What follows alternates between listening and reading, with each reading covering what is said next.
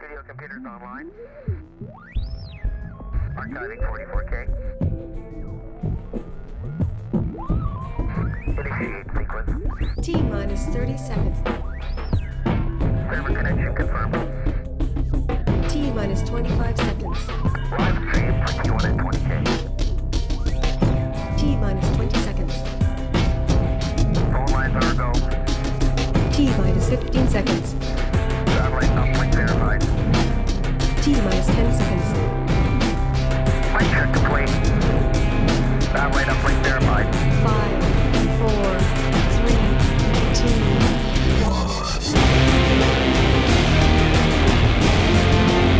1. Welcome to Black Op Radio, the voice of political conspiracy research.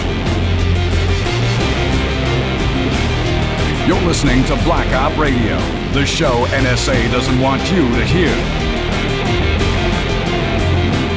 Now here is your host, Leno Sanek. Control room, you're on the air.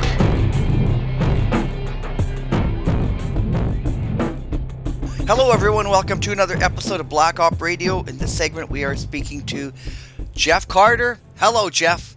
Hey Len, nice to be back on your show. Good, everyone here knows you as the half of 50 Reasons for 50 Years. And that is 10 years old now. Can you believe it? Yeah. Yeah. And then you've been on here, you're a contributor to Kennedys and King now.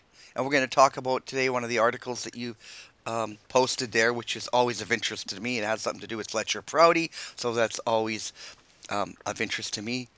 So let's just get to it. It's called Old Wine in New Bottles, Fletcher Prouty's New Critics Recycle the Past. Yes, I added that title to it because the critiques, for the most part, are working from material that was developed in the 1990s in the wake of Oliver Stone's JFK film.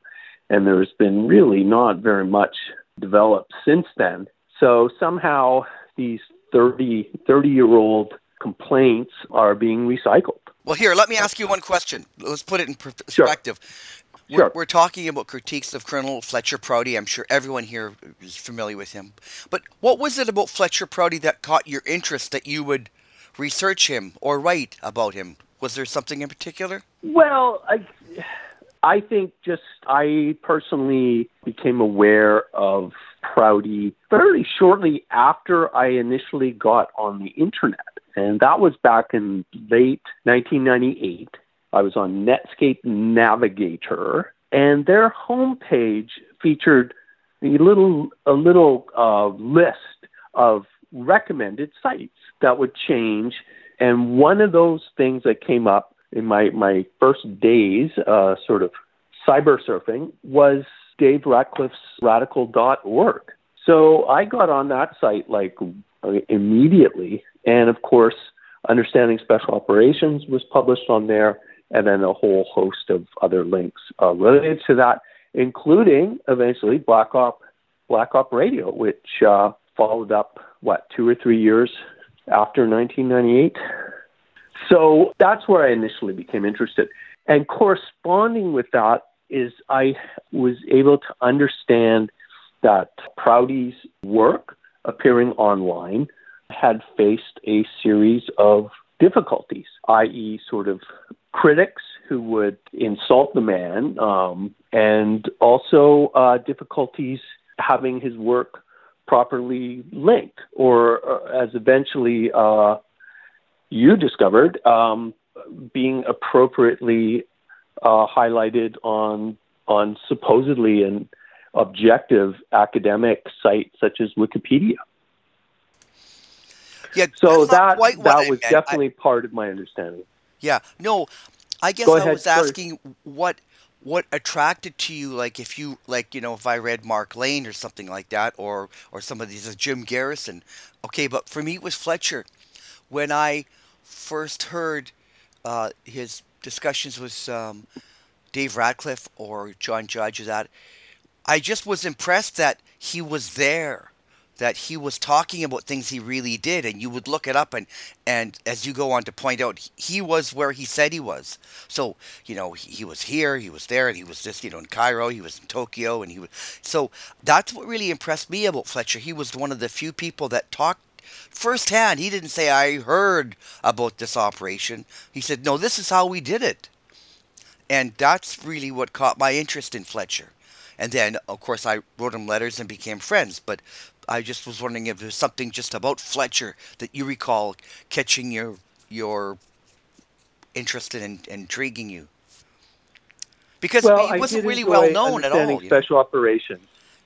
Yeah. I really enjoyed the special operations book because it was based on his experiences in the military.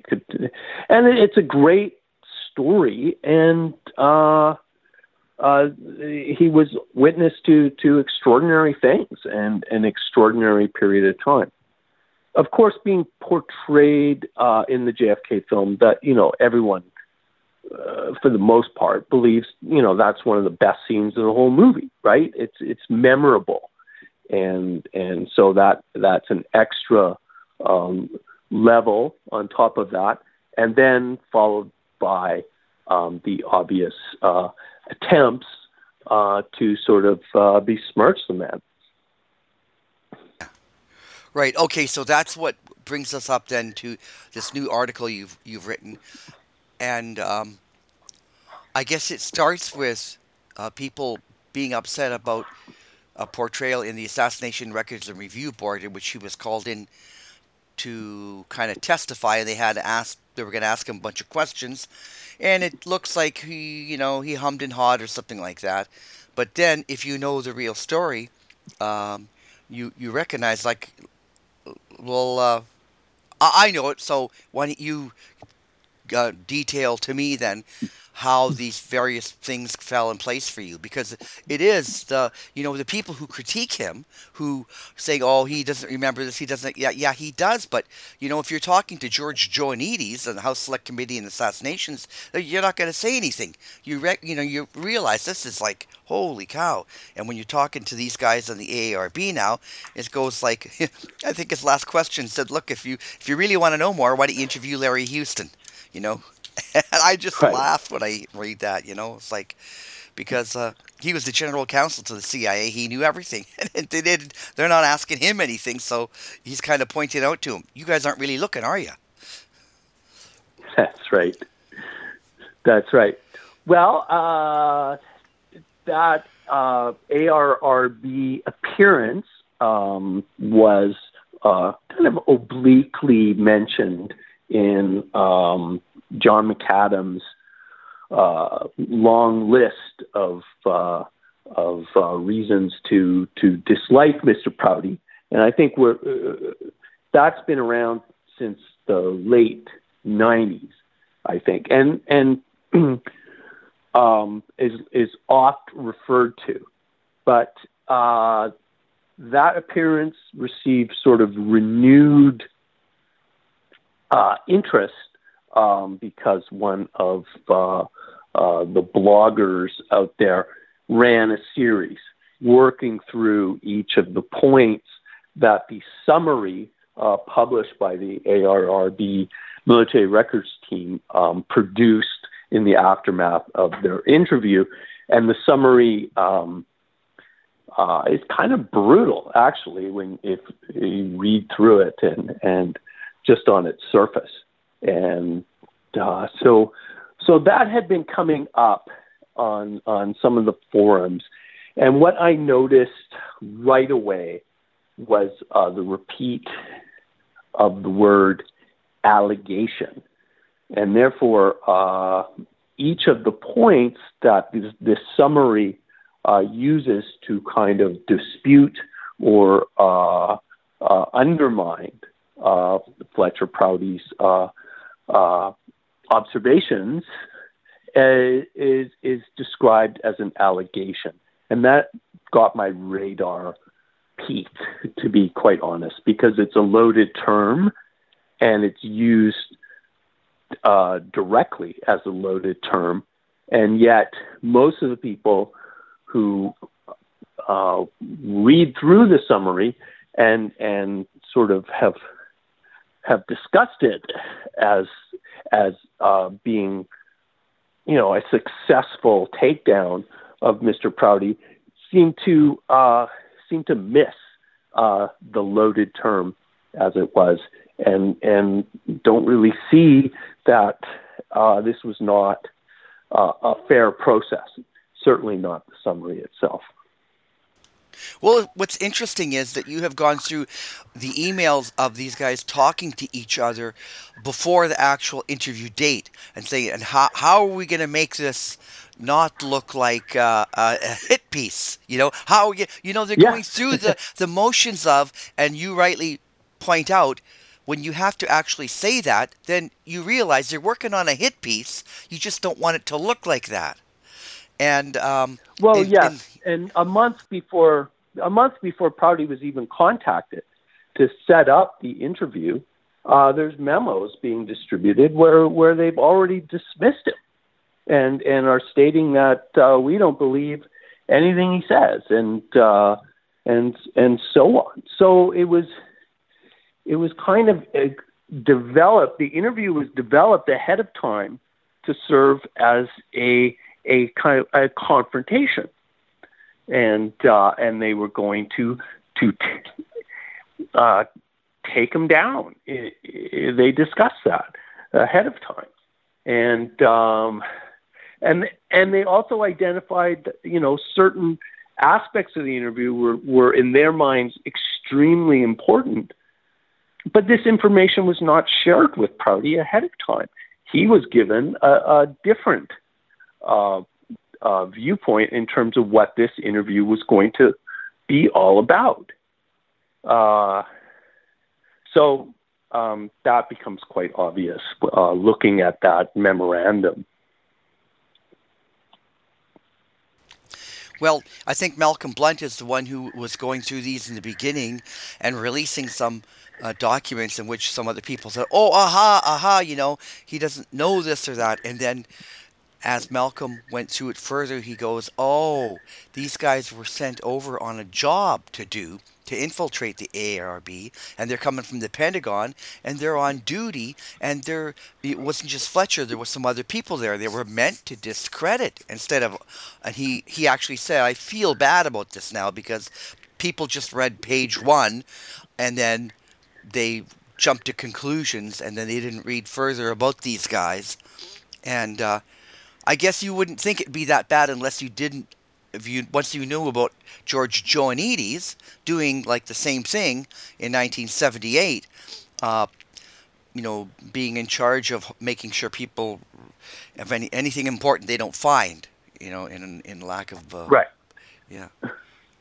So well, what gets mostly distributed when the fruits of the ARRB interview with Prouty have gained discussion in the last couple of years out there has been the summary, and the summary is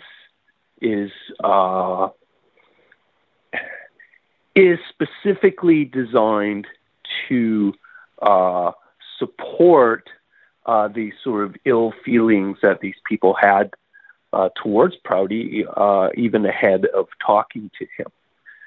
And that's where the term, the leader of the group, Ray, uses the word hatchet job after reading through the summary they produced and realizing that it did read like a hatchet job. So it's pretty logical to make the association that, if it reads like a hatchet job, it probably is a hatchet job. And I think it was. And I think that term is exactly the correct description.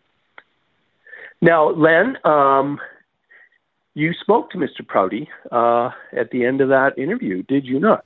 Yeah, he called me that very afternoon when he came back. And he said, I just came back from the city, and he said, this whole thing is a setup just like 1978. Those guys are dirty. And I remember him saying that. He warned me right away that there was something wrong with these guys that were running the AARB and that were grilling him and questioning him that day. And he said, like, I just told them what they wanted to hear and got out of there, because he recognized that. Right. And yeah, you can actually read that, not in the summary, but in the full transcript. There's a point, I think, when they start zeroing in on that 112th intelligence unit, that you can tell that he's Prouty is. You can almost hear the gears shifting in his head, and he's like, "Okay, I've given these guys the benefit of the doubt till now, but now I know." And his responses definitely kind of change in their tone, and it's interesting. And it's funny that other people who have critiqued him, no one's ever phoned me to ask him, like, hey, you knew Fletcher. Well, tell me any insight you have about this. And I could say, yeah, he told me that very day. He called me, right? And, it's just one of those things. But it's a little amusing, just that people, just feel the need to it's like Ed Snowden or Julian Assange or something like that. Forget Fletcher. Just look at the big picture, what he's talking about, right? Right. Who's got a presidential unit? And Fletcher wasn't the only guy that they were trying to do, quote, a hatchet job to. They were trying to do to a couple other colonels there. And so if you came out and had you were going to reveal anything to one of these, organizations like the AARB or the House Select Committee on Assassination, they had people in there ready to, that's fine. We won't be needed. We won't be calling you back again. Thanks for offering what you did, and go back to sleep. Right? What's the poverty of these different commissions, that they're not really trying to find out what happened and trying to get people to talk more. That they're just like you say, we have to figure out how to make sure this doesn't come out and make sure this doesn't get any traction, and let's discredit that. And, But the technical work of the ARRB, which was designed to release the records, was successful to a great extent, not the full extent as mandated. So, I think ultimately that board was a big plus for everyone, and it was a big victory for the JFK film, which spawned it, and so we can keep that in mind. But there were definitely I'm 50-50. I'll give you the credit that something is better than nothing, but really when you realize that 60 years later, Biden just turned down releasing stuff, that just goes to show you that the power is, no, we don't want this stuff to come out. We're not getting. We'll release somebody's dental records to you, but the whereabouts of Alan Dulles and Lansdale's travel plans and their promotions after the fact and things like, you know what I mean? Like, they're just not releasing what people really want because it's so embarrassing, because it reveals the crime, the scope of the crime. And then I think if people say, wow, they really did that, well, maybe we better reassess Martin Luther King and Bobby Kennedy and 9/11 or other things, Is it that bad? And I'd say, yeah, it is. I would say that the release of all those materials basically, if nothing else, proves the cover-up. I think, for instance, the Breach of Trust book by McKnight really digs into a lot of those materials, the ones that Weisberg hadn't quite gotten to yet, and so you can't deny it. No, I agree with that. And also, the fact that they're still holding some back 60 years later kind of backs up the cover-up, Because if it was Lee Oswald, they would be waving it like a flag.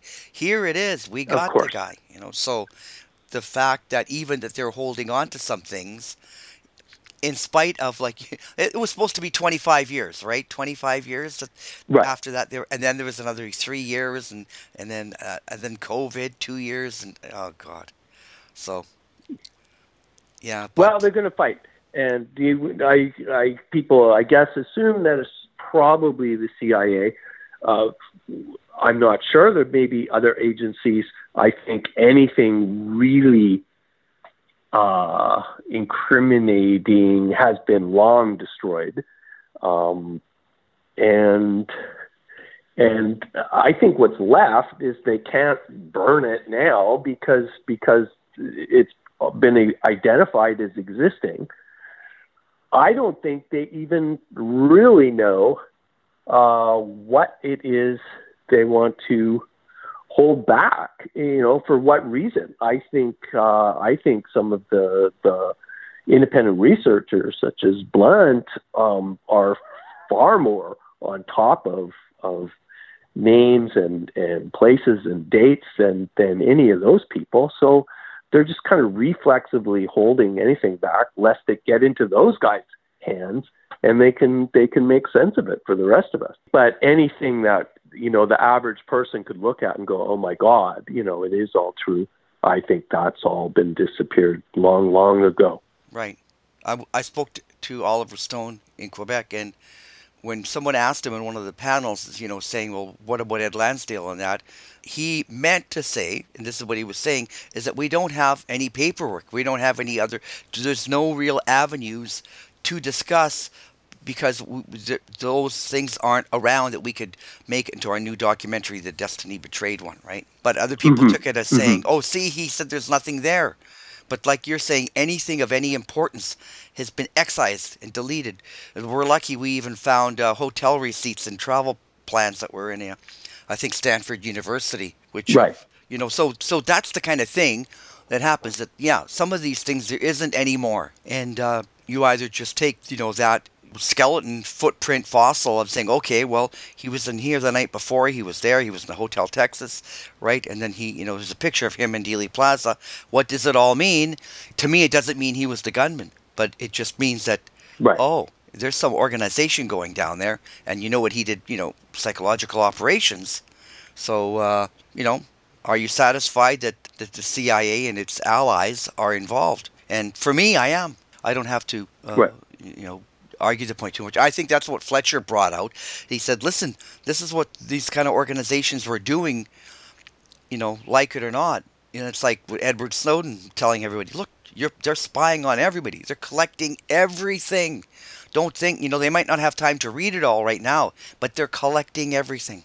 So I think the interview that the ARRB did with Prouty is basically, at this stage, kind of just a footnote because there was no information developed, and they tried to, claim that the interview served as some huge refutation of his work and his writings and his interviews. But clearly, with the passage of time, it's ever more obvious that it wasn't that. It was designed to be that, but it was a failed attempt.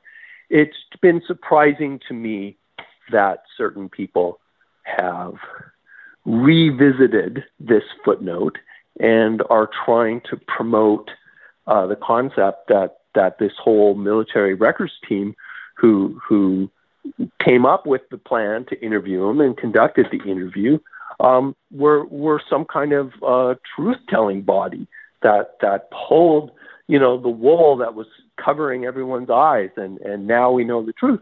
When the actual exact opposite is actually correct. Anyway, it got a little bit of legs, and they share the summary, and people just read that without really quite grasping that it's a incredibly superficial, biased document. So that kind of was the motivation to put together the article. And of course, Kennedy and King are kind enough to publish it. So it's there as a reference point if and when these type of things come up again. Otherwise, you're playing whack-a-mole. on the forum, someone will come up and go, blah, blah, blah, and you have to kind of tamp that fire down, and then someone else is doing it over there, and it just becomes this repeating game, and people lose sight of the fact that it's all kind of bad data to begin with. Well, that was a McAdams technique, that even if he was exposed and said, what you're saying here is just totally wrong, a month later he'd repost something in another forum. He would keep repeating it, right, because that was his purpose. That was what he was to do. I glummed on the term opposition research. I mean, that's a kind of contemporary term, but that's what he was producing, basically. Let's find anything, it doesn't have to be true, that makes, the target look bad, and let's just keep repeating it. It's a technique often found in politics, where politics is a zero-sum game in some respects. The whole point is to get over the finish line and win, whatever the contest. But trying to create an account of history in an academic sense is not a zero-sum game. And there are, objective means that can be used to determine what is or isn't the truth, or what is or isn't closer to the truth. If not, we don't have the full picture at hand. So anyway, I just felt that had to be done. And then the other portion of the article is focused on an essay that was published in Esquire magazine in November of '91, which I wasn't familiar with until earlier this year. And reading through it, I thought, wow, this is one of the kind of key articles that appeared in that year, bashing Oliver Stone for making the JFK film, and a sort of preemptive strike against any influence that film may have gained in its release. The ARRB interview, in a way, was pointed back towards Oliver Stone's JFK film. And so the persistence of that backlash 30 plus years later is really kind of remarkable. But that's the source of all these things. I think Jim DiEugenio sort of made a point of saying that too. That we're having this discussion, it all is part of the backlash to that film decades later. Amazing. Well, there's another link that you mentioned. People didn't realize how dark this is I had a battle with Wikipedia about correcting lies about Fletcher, and it just went on and on until I was charged with vandalism for correcting stuff. And then I was blacklisted. For editing the page, you mean? Yeah, right. And then also for even adding a link to the Fletcher Prouty reference site. That I made a site for Fletcher where you could read him in his own words and the articles that he wrote and letters of the month and commentary and that. And they deleted that. Then after some battle with a few moderators, I was whitelisted, where I was allowed to mention that he does have a website, which is his own website. But, oh my God, in the arguing with those guys, the Gamaliel guy, Gamaliel, or whatever his name is, so that's just a fan site. It's just a site to hawk T-shirts. Several people said there's no Fletcher Prouty T-shirts for sale. What are you talking about? There's only letters of the month. Fletcher replied. There's his commentary. There's rare articles. There's everything about Fletcher Prouty that you'd want to know. And a guy who was around that era, I think between 2004 2010, just kind of summed up everything that was going on then, and he wrote that Anatomy of an Online Atrocity, which is Yes, and I think that is a classic article about internet narrative keeping and internet censorship. Yeah. Classic article, and I was proud one day that I was proud that one day a professor from some California university was teaching political science, and he called me to say, I'm bringing this up in my class today. I just want to be sure that what they're saying, is this true? Did this really happen? I mean, because he was kind of in shock. And I said, yes. And Yeah. phone me back if you have any other questions or details, right? It's just you won't believe the shit that went on. And luckily, people were able to save some of the comments and reasons for the deletions and that, which they finally deleted that page under, I think it was called talk or discussion or whatever they do, but then it was totally deleted, so people couldn't go back and forth because a moderator said, you can't say this, it's only your opinion, and then me or other people would go, here's the document, here's this, here's where he was, here's his military records, it's all true. And if they didn't like something, they would just, it was an effort to slander someone, like the ARB interviews, right? And it's classic when you read those emails of the people talking beforehand, how they're going to handle this. It's not as if, here's somebody who was there in the Department of Defense, and he was around those people, and if the 112th was asked to stand down, who would have made the phone call, who could have handled that, how do we have evidence that it happened, it's just, all that kind of stuff. Anyway, and then secondly, your article does bring up Fletcher was on various talk shows, and one talk show was called Radio Free America, and people don't like that. They go, oh, that's the Tom Valentine, right? Now, luckily I have this cassettes of all these interviews. There's quite a few. I mean, I'll just say maybe there's 10, right? But several people, like you mentioned, Carl Lauren Live out of LA, right? And so he's on every time Fletcher's on these shows. They ask him, tell me about your book, The Secret Team. Tell me about your days in the Department of Defense. You were there from 1954 to 1964, January 1st. He retired, I guess, right? But anyway, 9 years in the Pentagon. That's what they wanted to talk about, and that's what he talked about. Yes. The odd time there was, I think there was one show when the Challenger blew up, and somebody called in and asked him what he thought of NASA, and and was this an accident, just like that kind of thing on a talk show when people call in. But for people to say that, well, the Tom Valentine show is it's an anti-Semitic show, and therefore Fletcher is anti-Semitic, and they go, well, did you listen to it? Did you listen to the show? Did you listen to what Fletcher talked about? Did you listen to the interviewer? So, this slander by association that I always say, if I like Deep Purple and they were on Warner Brothers, but then they also had a hip-hop band that said Kill the Cop, am I supposed to boycott all Warner Brothers work that I don't like hip-hop and I only like heavy rock?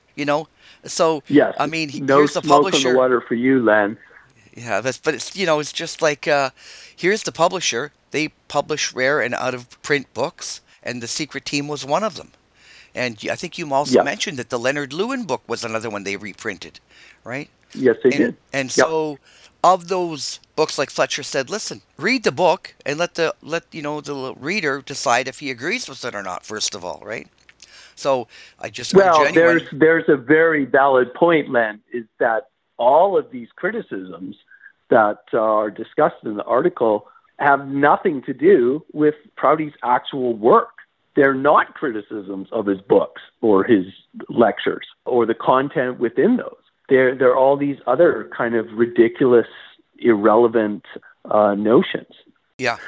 So, the Esquire article is interesting because it starts out kind of bashing Oliver Stone, and then it morphs into bashing Jim Garrison, and then in the last third turns its attention to Prouty. The author taps into a little group of anti-right-wing researchers. I guess that's the best way to describe it. And then they were the source for the Esquire author to use to discredit Prouty. And from what I could tell, was try to spark some kind of movement within the JFK production office to eliminate Mr. X from the film if they could, because they were just about at the point where they'd be filming those sequences with Donald Sutherland. So these accusations of ties to kind of right-wing, extremist, racist people kind of came out of contemporaneous work that was happening in 1990. But it's very superficial. Right. Like you mentioned, they don't ever quote a page out of his book or an article he wrote, No. So, No, it's all kind of links and stuff like that.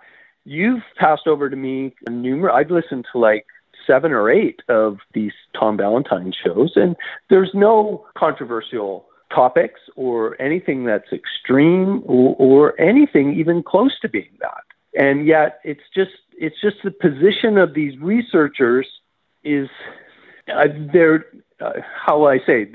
very politically opposed to an organization such as the Liberty Lobby or the Spotlight newspaper or other associated things, and so tend to see it in the worst possible terms, I could say. So the Tom Valentine show was sponsored by the Spotlight, and these people, in their mind, the Spotlight is sponsored by the Liberty Lobby, and thus the entire purpose of this organization is to distribute extreme and hateful content. Even if it doesn't, that's what its ultimate purpose is. And so they never listen to any of these programs. So well, I'm glad you listened to a few of them, right? Yeah, the interviews would go, there is no extreme content. There's no controversy at all. So yeah, and then the other points, they're talking about things that happen in the space of a few months, and then extrapolating, all sorts of crazy concepts. One of which is, it seems obvious to me, is this idea that Fletcher was some kind of right winger, or one of the researchers calls him an extreme from the extreme right, and another one of them says Fletcher Prouty was a fascist, and it's just you got yeah. What? Yeah, and that's easily thrown in, those type of overarching statements are easily thrown aside when you just do a little bit of checking into it, right? I mean, they want to associate him with this one group through a small handful of associations, but they don't recognize his work with John Judge or David Ratcliffe or Daniel Brandt, and you can't. Or he spoke at the Holocaust Museum, Yeah. I don't know if I saw a link to, because I put one of the Tom Valentine shows up, where he, I think the movie JFK. I don't think it got actually linked in the article, but you should throw it in the show notes. Right, in the show notes for this interview, then I'll put that. So if anybody wants to hear, well, who the hell's this Tom Valentine guy? It's just like, I didn't mind him. Now I didn't listen to the entirety of his show. All I listened to was like that. Every time Fletcher was on, they'd mail him a cassette saying, "Here's a copy of your show." So Fletcher had all these cassettes, and then I went and for the CD-ROM, many of them. But sometimes they're just duplicating, because they'll ask him the same question, or a different guest will ask the exact same thing. I mean, a different host. Right, and then he answers it the same way. So sometimes it's a bit of. But anyway, I'm glad I listened to them all. What was interesting for me, Len, was looking into these kind of politics in the early 1990s. Was how kind of it's being repeated again today, and people have very little tolerance for straying outside of the box, and they are also quick to identify people with policies that maybe they don't advocate simply because they're seen in a photograph with some other guy, or they speak at a particular event or whatever. Well, how many times have you heard Robert Kennedy Jr. called an anti-vaxxer? He's a crackpot and an anti-vaxxer. It's like, what? Have you listened to him? No, you haven't. Yeah, and just in recent weeks, I've seen him labeled many things that seem to be that the labeler isn't really aware of what they're talking about. Well, I'll go this far. It's as if that the more of a threat, or you can tell this guy's really going to reveal something or change it, we have to attack. The crazier the attacks are, then you realize that this guy's onto something. So when they talk about Prouty or anti-Semitism and this, or calling him a fascist. It's that they're getting worried that the stuff that he's telling Oliver Stone and is going to reveal, which he's already revealed in his books, if you read them, is what they're afraid of. They don't want the people, same thing, right? Like Joe Rogan said to Robert Kennedy Jr., he goes, I just couldn't believe your book, The Real Anthony Fauci. And I kept thinking, if this isn't real, he would have been sued. So therefore, I had to put the book down because what you're telling me is so shocking and uncomfortable, but yet you haven't been sued at all. So what you're revealing is real. And now, they're calling him every crackpot name. Right. But not debating what he's talking about, right?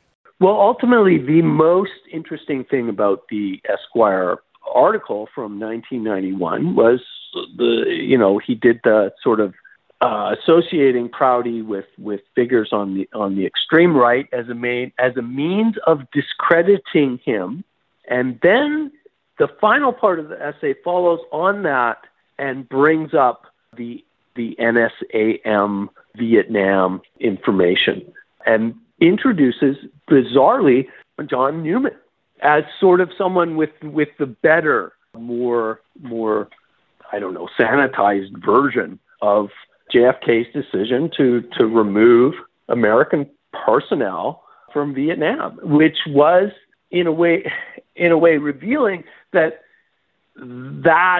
was the big issue that sort of the establishment in general had with the JFK film. And I found an interview with Fletcher from 1994 where he basically said that. He said that it was the most important fallout of working on this movie for me personally. And what he's referring to is that he realized that what the critics were ultimately about were preventing public discussion of NSAM 263 and 273. And that's the information that Fletcher provided to Oliver Stone. And Oliver Stone always credited him with being able to make, as he said it, a bigger movie. It made the film a bigger movie because it brought in much bigger policy decisions and potentially, an active motive to remove this man from the presidency. But that was the thing that ultimately stuck in everyone's craw, and that's the reason I think ultimately Prouty came under attack, because he was the guy responsible for taking the discussion into that territory.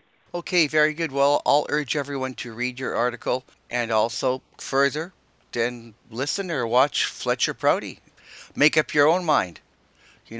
I just have been a student of what Fletcher has written. And of course, when I was making the CD-ROM for him, I put together, there was many, many articles that he never got published anywhere. And I said, well, what are you going to do with all these? For one reason or other, a magazine didn't get there. And there was all the letters between Jim Garrison and himself, and letters between Oliver Stone.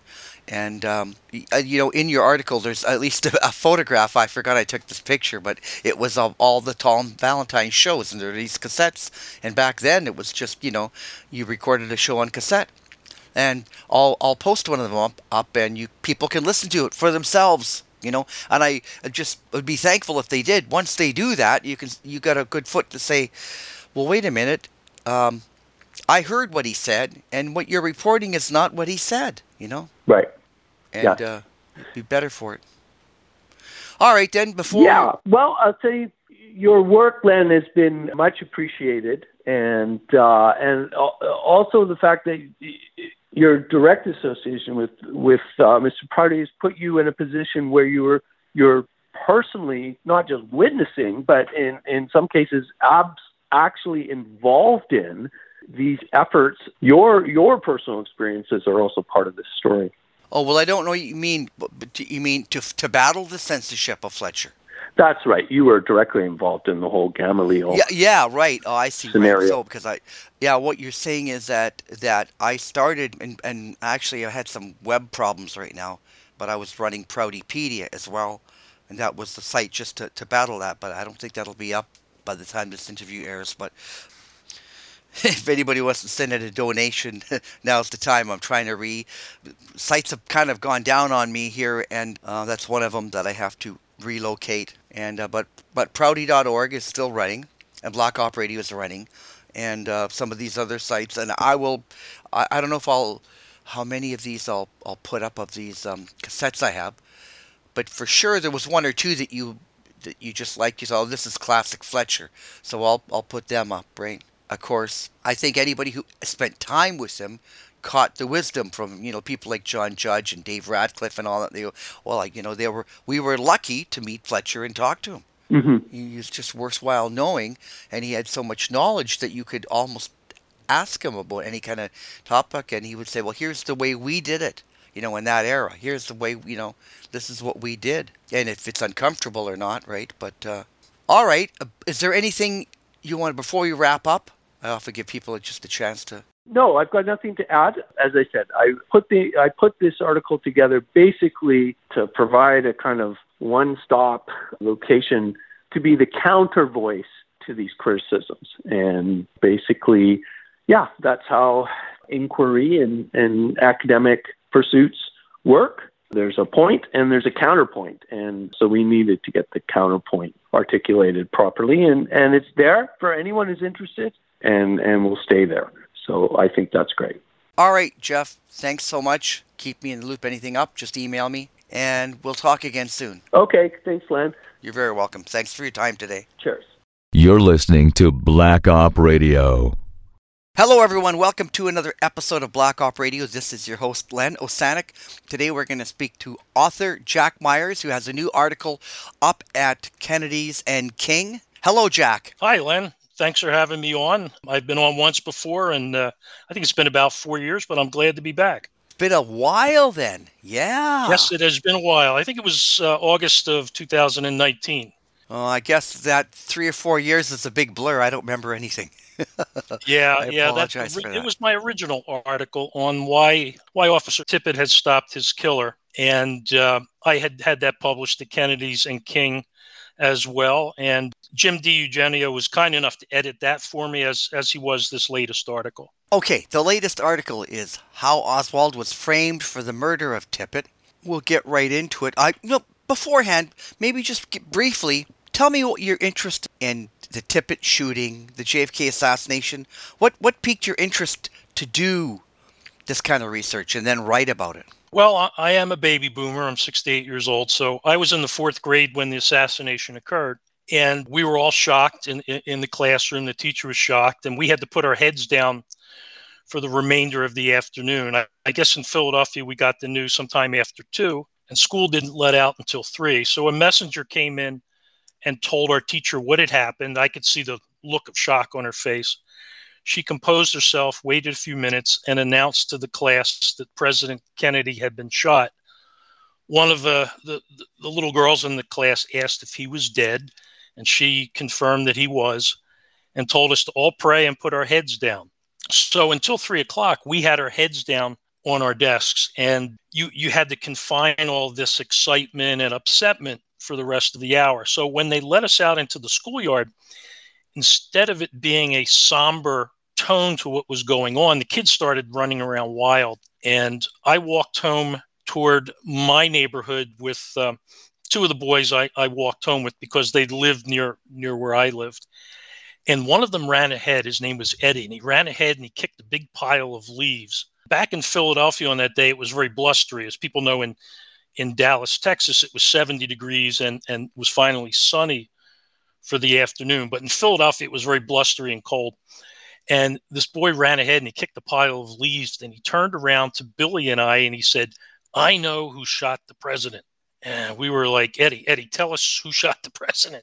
And he said, it was John Wilkes Booth. Well, we chased him home and chased him into his house. And then I saw Billy off because I lived on the last street in the district. And I was by myself. And as I was walking home, it occurred to me that 3 little 4th grade crumb grabbers like us, 100 years later after the assassination of Abraham Lincoln, knew who John Wilkes Booth was and that he was famous. So at that point, I became very interested. Even before anybody had any idea who the suspect was, I became very interested in this man who would be accused of shooting the president. Fast forward a few months later, after things had quieted down a bit, Oswald had been killed, and the Warren investigation was underway. My grandmother and mother were sitting in our living room having coffee, and they got onto the discussion of Mrs. Kennedy, Jackie Kennedy, and her relationship with Marie Tippit, the widow of Officer Tippit. And one of the topics that came up was how much money citizens across the United States had been sending to Mrs. Tippit. And they mentioned the total at that point, which was something like $600,000. Well, I was a working class kid growing up in a row house in Philly, and money was always tight. And there were times, for example, if money was not available for the Saturday afternoon at the movies, I would have to go out on the street and hustle for it. And I would also often go down to the grocery store, to the Acme supermarket in our neighborhood, with a radio flyer red wagon and pull orders home. In big city neighborhoods in the 60s, a lot of times there was only one car or even no cars in the family. And housewives were in the habit of walking to the grocery store, which would be nearby, using the shopping cart to fill up their order, and then having a young boy take it home in a radio flyer wagon. And I was often down there at 9 or 10 o'clock in the morning to do that so I could have money for the afternoon movie. So $1 to me was very precious. And when I heard that Mrs. Tippit had received $600,000 in the mail, I was quite startled. And I was always, from that point, also somewhat interested in the Tippit case. And especially as years went by and I became an adult and I would read about the case, I began to notice that the Tippit case in particular had largely been overlooked. And I always wondered what had happened, why the case was overlooked, and did it have any significance, or was it somehow intertwined with the JFK assassination? So that's basically how I got interested, in particular in the Tippit case. Plus, the neighborhood, Oak Cliff, was very similar to neighborhoods in which I grew up and lived as a teenager as well. Good. Very interesting. All right. Well, the article, How Oswald Was Framed for the Murder of Tippit, and part 1 is the witnesses, part 2, the Oswald double and the purchase of the murder weapon, part 3, the manipulation of Oswald. So let's start with part 1. What is there to the witnesses that is worth writing about? Well, the witnesses were very interesting. In the murder of JFK, you basically have witnesses. You have all the people in Dealey Plaza who heard the shots, who saw the president being struck and the motorcade going away, and possibly saw shots or smoke coming from behind the picket fence and the grassy knoll. In Oak Cliff, with the murder of Officer Tippit, you do have a couple of possible eyewitnesses to the actual shooting, and then you have several witnesses in the area who hear the shots and or see the killer run away from the scene. The authorities have maintained for years that 9 witnesses identified Lee Harvey Oswald as the shooter of Officer Tippit, but their testimony is often contradictory.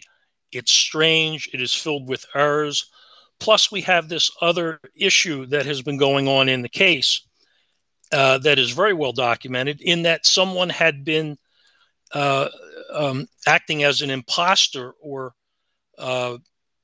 pretending to be Lee Oswald in the months and actually the few years leading up to the assassination. This goes as far back as 1960, when J. Edgar Hoover, the head of the FBI, actually sent out a memo to his agents that someone was impersonating Lee Oswald, who at that time we were told was a defector living in Russia, that someone was in the United States using Oswald's ID and birth certificate, and to be careful because this was going on, and to be aware of it. So we have instances of Oswald being impersonated going back at least 3 years. After Oswald was back in the United States and leading up to the assassination, we have reports of Oswald firing widely at targets at a local gun range in Oak Cliff, and bragging about his Mannlicher Carcano rifle and how accurate it is. We have Oswald test driving a car at the Lincoln Mercury, the downtown Lincoln Mercury in Dallas, and bragging about how he was treated better as a working man in Russia than he was in the United States, and that at that point he didn't want to buy the car, although he took the salesman out for a very terrifying ride on the Stemmons Freeway at supposedly 80 miles an hour. But we are told that Lee Oswald never learned to drive. So this incident is very strange. And even leading up to the assassination the week of, we're told Oswald went into the local diner and caused the scene and was cursing the waitress and really drawing attention to himself, even though records show at that time that Oswald was at work at the Texas School Book Depository.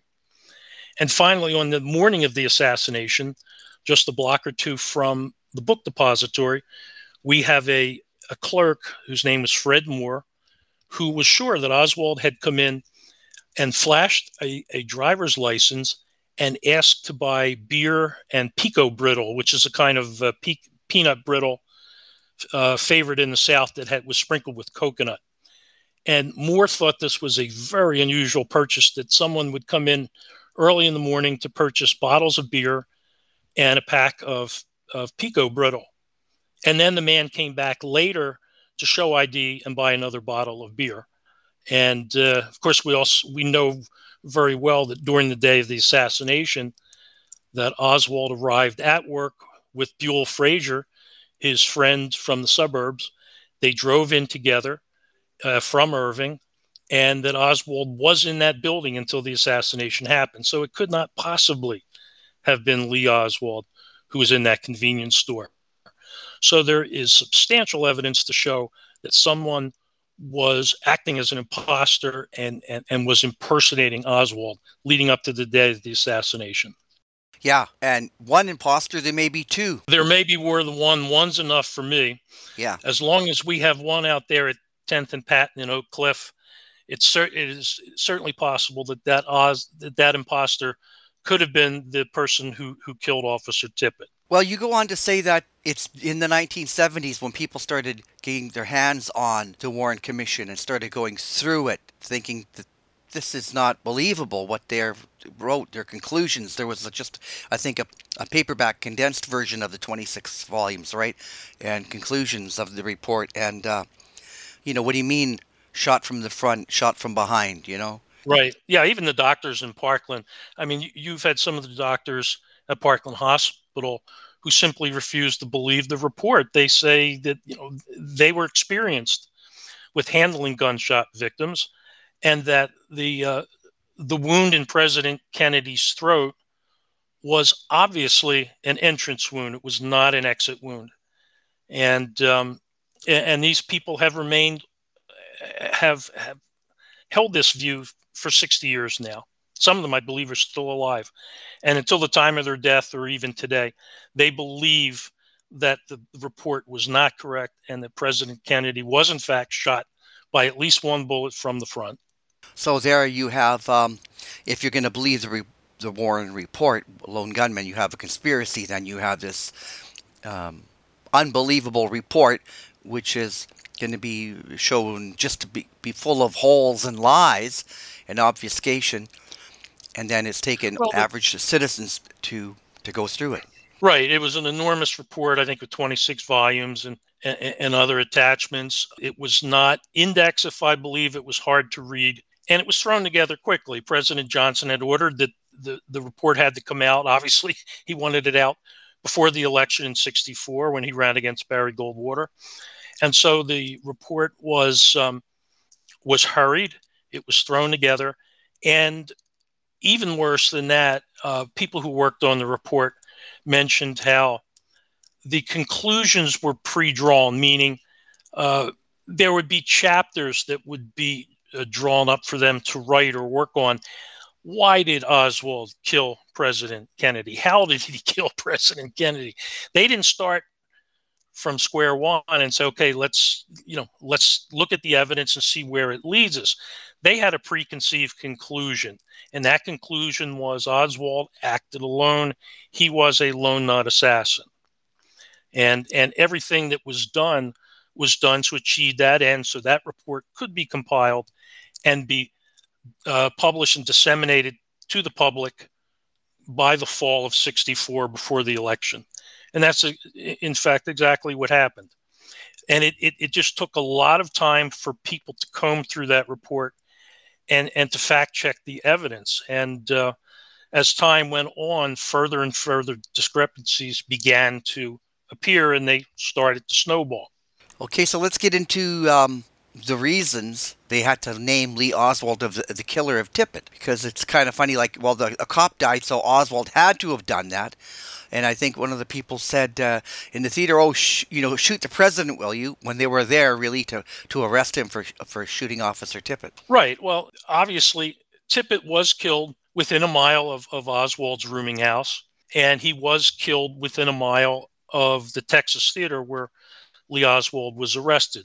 So it's a natural assumption. It wasn't an everyday thing in Dallas that a police officer would be shot and killed ostensibly for what appeared to be no reason. And so when Oswald was arrested in the theater, it was not apparent that he may have anything to do with the assassination, but that was already a thought percolating in people's minds. Well, let's get into that then. Okay. Tippit was killed at 10th and Patton. He was assigned last minute to that district in Central Oak Cliff. There's been a lot of controversy as exactly why Tippit was there and what he was doing there. We do have a radio transmission right before 1 o'clock from the dispatcher assigning Tippit to that district and simply to be available in case any calls came in. But we know from eyewitnesses that Tippit was in Central Oak Cliff even before that transmission. And there is no reason that we can discern why he would have been there. Tippit was spotted at the Gloco gas station at the far end of the Houston Viaduct.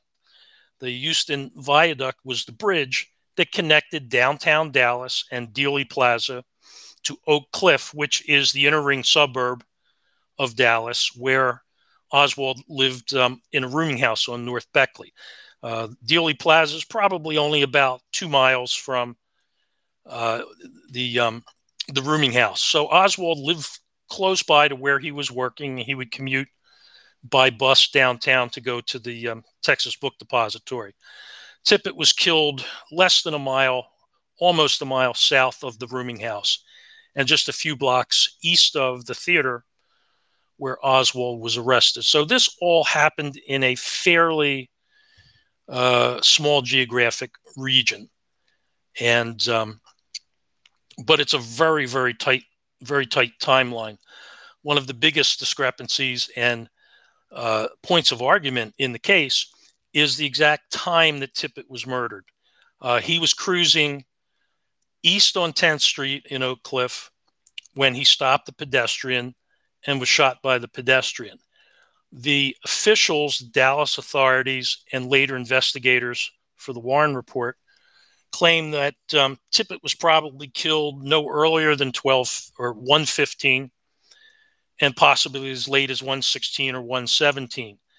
And the reason they do that is that Oswald's rooming house person, not the landlady, the person who cleaned up, she reported seeing Oswald at the rooming house between 1 and 1:04. She could pin the time down fairly well because she thought that the bulletin had just come on about the president's assassination. She was intensely watching the TV to get updates. When somebody came through the door, she claimed it was Oswald. Oswald went to his room and only spent a few moments there. She believes he came in at 1 and left at 1:04. During that 4-minute interval, she claimed also that a Dallas police car stopped at the front door, or stopped in the street outside the front door, and tooted its horn twice, as if trying to get somebody outside so they could go. The police car left. Oswald came out of his room a few moments later, supposedly with a new jacket on. But instead of going out the front door and walking south to the area in which Tippit was killed 9/10 of a mile away, Oswald went north and was standing at the bus stop. And the last time that Mrs. Roberts, the cleaning lady, saw Oswald was when he was standing at the bus stop, which would have taken him north, not south to the neighborhood in which Tippit was killed. People have walked that distance. It's very difficult to walk the distance in time. It only gives him approximately 11 minutes to get to the scene. And it would have to be a very, very fast walk or maybe even a jog to get there in time. However, most of the eyewitnesses on 10th Street claim that the shooting happened several minutes earlier. Most eyewitnesses put the shooting between 1:06 and 1:10. And in that case, there is no possible way that Lee Oswald could have walked from his rooming house to 10th and Patton, the scene of the murder, in time. It was not physically impossible. There are also two people who were at the theater, the Texas Theater, where Oswald would be arrested later that afternoon, who claimed to have seen Oswald in time, at the movie, in time to see the start of the war movie. There was a double feature, and they claim that Oswald was in that theater at 1:15, by 1:15, and as early as 1:07, which would have made it impossible for him to have been present at 10th and Patton. So we have a lot of things that suggest that Oswald could physically not have been present at 10th and Patton and could not therefore have shot Officer Tippit. And that's why the timing is important, because, the Warren Commission had to fudge these times to make things work out. Exactly. I mean, the death certificate, or the time of death listed on the paperwork at Methodist Hospital for Tippit's death was 1:15. How could the man be shot at 1:15 or 1:16 and then be pronounced dead a few miles later at the hospital? Now, the ambulance did get there very quickly.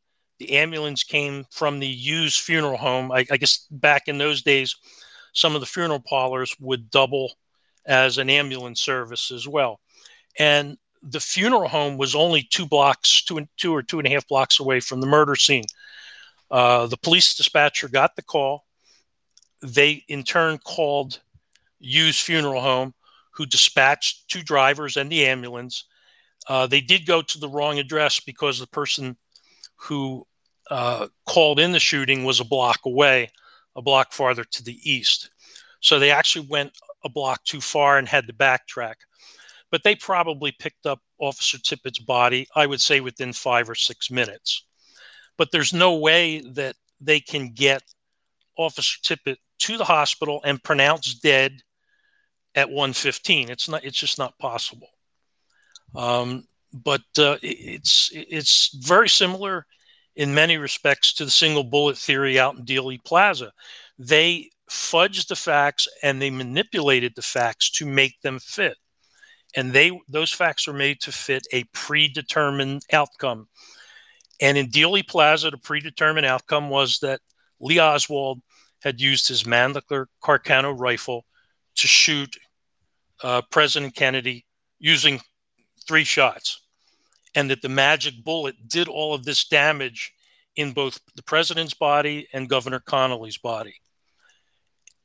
Likewise, out on 10th Street at 10th and Patton, they had to have Oswald get from his rooming house at approximately 1:04 all the way to the scene in time to shoot Officer Tippit.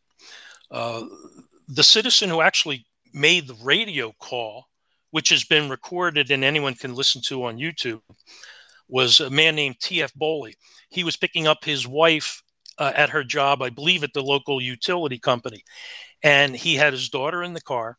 And he was very conscious of the time because he told his wife he would pick her up at a certain time. So when he came upon the scene, he was driving west on 10th Street. Suddenly, as he drives onto that block, he can see a small crowd gathering. and a policeman's body lying in the street. So he pulled up a few car lengths ahead to make sure his daughter wouldn't be exposed to too much. He got out of his car. He walked over to see if he could help Officer Tippett, which he couldn't. Officer Tippett was beyond anyone's help at that point. And Boley approached the police car. Other witnesses had tried to use the police radio but didn't know how. Boley got on the radio and was able to call in that an officer was down. He had been shot, and it was between Marsalis and Beckley Avenue, and that they needed a cop car out there immediately. At that time, the police told him, we don't want a citizen using the radio. Please get off the radio. We already know about the shooting. As Boley was making that call, he glanced at his watch, and his watch said 1:10. And he was very certain about that. And that was, that was made in the police reports. Helen Markham, the main witness, said she thought the shooting happened at 1:06. And on, we have several witnesses saying the shooting happened at 1:06 to 1:10. And Mr. Boley did not see the shooting. He only happened on the scene afterward. So we can gather from his checking his watch that it was likely that Officer Tippett was shot more at 1:07, 1:08, and certainly not any later than 1:09. Okay, exactly. So we have the witnesses putting a time down, but then the Warren Commission's having to fudge things, and it's the only way it would work, Glenn. It's the only way it worked. And that lets you know, like from right away, that they had this preconceived thing. They were going to blame one guy, and they were going to make the evidence fit rather than just follow what happened. Right. Well, in all fairness, Oswald was arrested in the theater later that hour. The shooting happened, depending again on your time frame, anywhere from 1:06 to 1:10, or if you're the Warren Commission, 1:15, which would give Oswald barely enough time to have walked to the scene. Oswald was arrested later at 1:45 or 1:50 at the Texas Theater, and he did have a pistol on his person. In fact, when he was arrested, he struggled with the police. That's how he got the damaged left eye. So he had a swollen left eye from struggling with the police. He was hit in the eye. They put him under arrest, and they took him downtown. And ballistics would later show that pistol that the shells that were found at the scene, the killer shot Officer Tippett 4 times. The number of shots is somewhat in dispute, but we know that 4 slugs were pulled from Officer Tippett's body. The killer, after he retreated from the police car and made his escape on foot, dropped 4 shells, 4.38 pistol shells. Those shells would later be matched to the gun that Oswald had allegedly purchased, to the exclusion of all other pistols. So the shells do match Oswald's gun, or at least the gun that was found in his possession when he was arrested at the theater. The slugs, however, that were pulled from Officer Tippett's body during autopsy do not match the shells. So we have a very strange circumstance between the shells matching the gun, but the slugs, the actual bullets, not matching the shells. As Detective Jim Lavelle once admitted, and he was the detective in charge of the Tippett investigation. He, by the way, is the same detective who was handcuffed to Oswald in the basement of the Dallas Police Department when Oswald was shot to death by Jack Ruby. So Detective Lavelle admitted that the ballistics in this case were a mess. There's an extreme problem with the ballistics. Well, that's strange. How could that be? Because if the Oswald carried the same gun that he just shot Tippett with, then if he was arrested with that gun, then they would match. They should match, but the shells did match, and which makes one wonder, how is this possible? Well, the slugs themselves, there were 3 Western Winchester slugs in Officer Tippett's body and 1 Remington Peters. The shells were 2 Winchester Western and 2 Remington Peters. So the slugs do not match the shells. And the only way that the authorities could explain this is they said there may have been a 5th shot.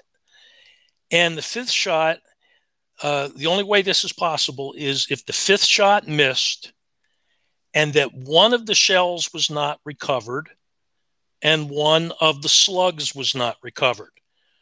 But the authorities admit that this is pure speculation. All evidence at the scene and all evidence that was collected seemed to indicate that no more than 4 shots were fired. In fact, the witnesses, and there were more ear witnesses than eyewitnesses, the people at the scene and in the neighborhood who heard the shots, almost all of them say there were either 4 shots or fewer than 4 shots. The shots came very close together. Officer Tippit was hit with a fusillade of shots. He was hit with somebody just squeezing the trigger one after the other. And some of the people who heard this, I think some of the shots came so close together, they sounded like one shot. And that's why so many people in the neighborhood thought they heard 2 or 3 shots. Some of the people correctly thought they heard 4 shots. The car manager, the used car lot manager, Ted Calloway, from most of a block away, thought he heard 5 shots, but he was not within direct earshot. Ted Calloway was in an office, and there was a building, the building at 400 East 10th Street, a large white house was between him and the shooting scene. So that more than likely, I believe that what Ted Calloway heard when he thought he heard a 5th shot was an echo.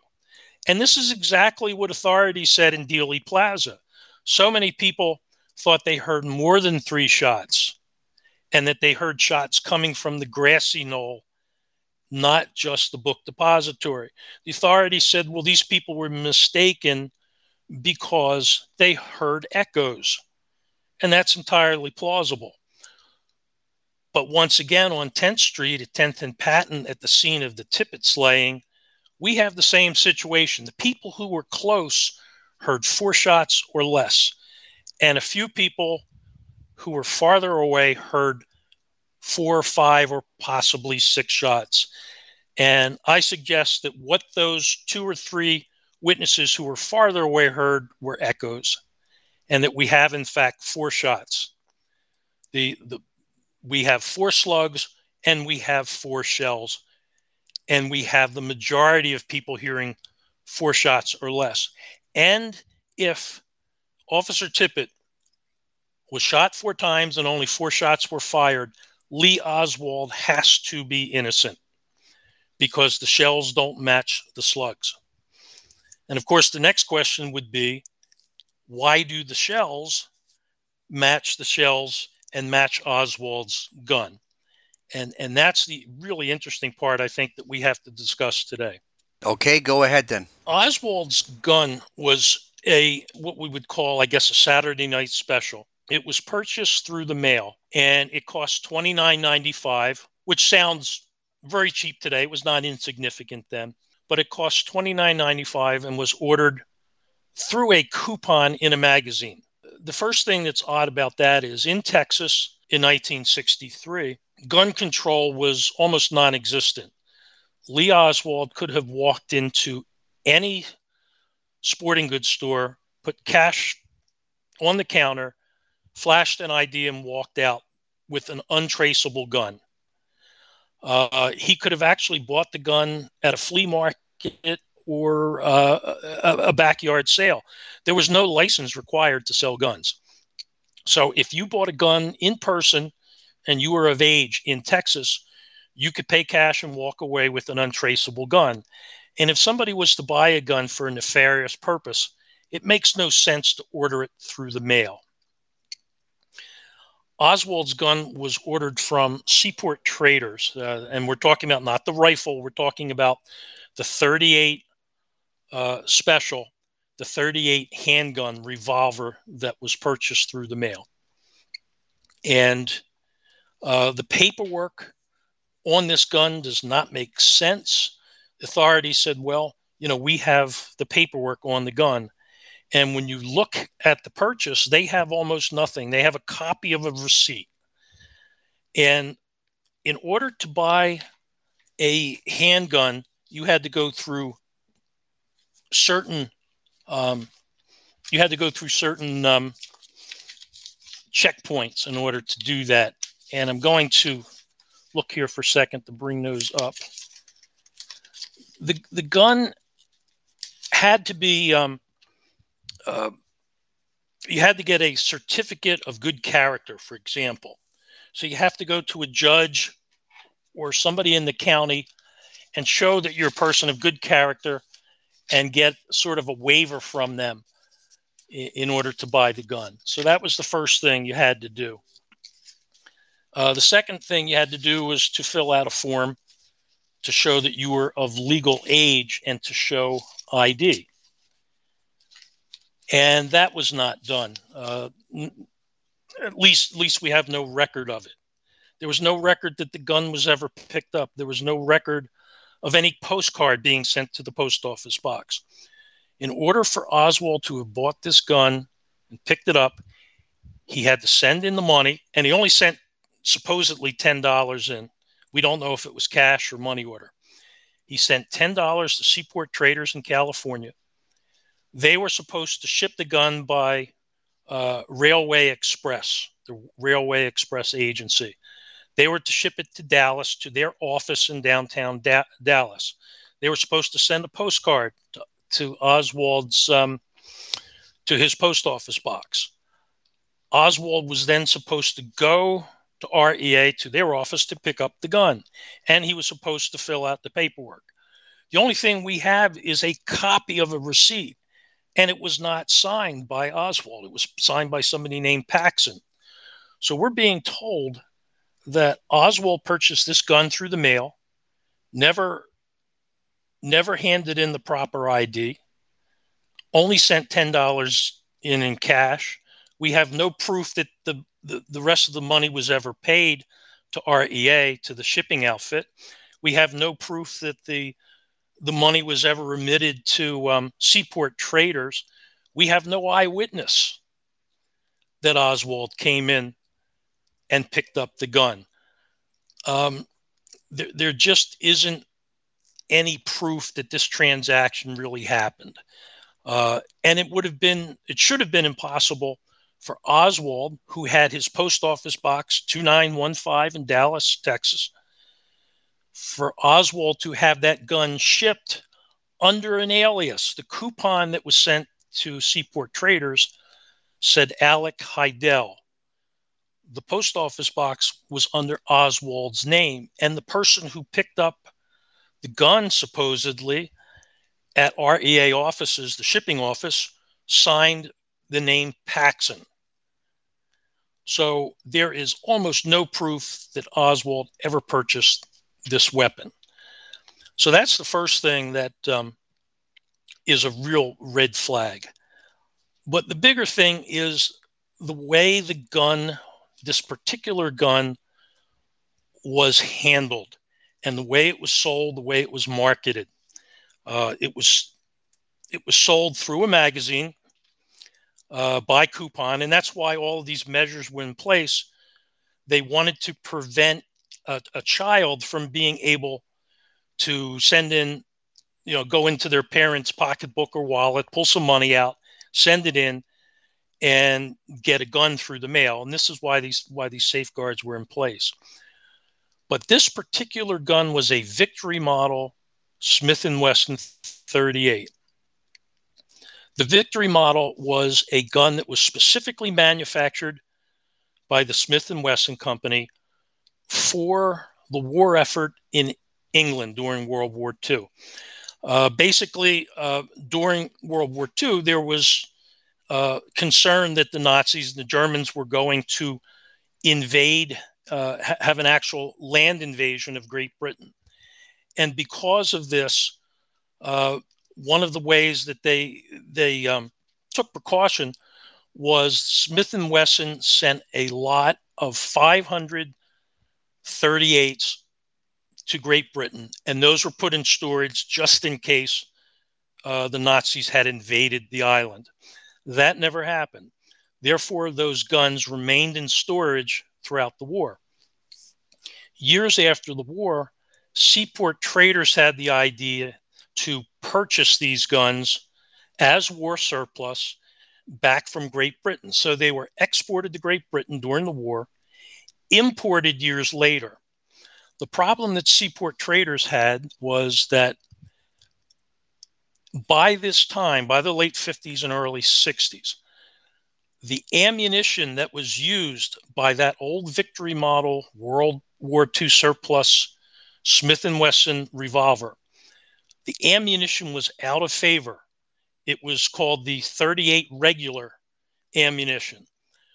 After the war, police departments and military, and eventually even the general public, came to prefer what was known as the newer 38 ammunition, and it was known as the 38 Special. It basically had more stopping power. It was a more powerful bullet, and owners of 38s began demanding that new guns be made to use this 38 Special ammunition. The Victory model that Oswald supposedly purchased, and it was sent back from Great Britain, was just a regular 38. It couldn't handle the 38 Special ammunition. Therefore, seaport traders sent the entire lot of 500 guns, 500 or so approximately. They sent them to a gunsmith in California.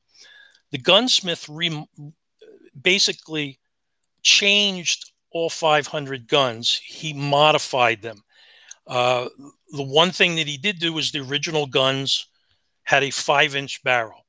Those were shortened to 2 or 2.5 inches for concealment. These were being sold as personal defense weapons that could be easily concealed. But the other thing that he did was he either rechambered the cylinder or he swapped out the cylinders so that the new cylinder or the new modified cylinder could handle the new 38 Special ammunition. The reason they had to do that was the 38 Special ammunition had different dimensions. It was longer than the original ammunition, and it was slightly thinner. And the old 38 could not shoot. You could not use the new 38 Special ammunition with the old guns. They had to be modified. The gun in question here, and all 500 guns in that lot, were modified. They were rechambered so that they would now shoot only 38 Special ammunition.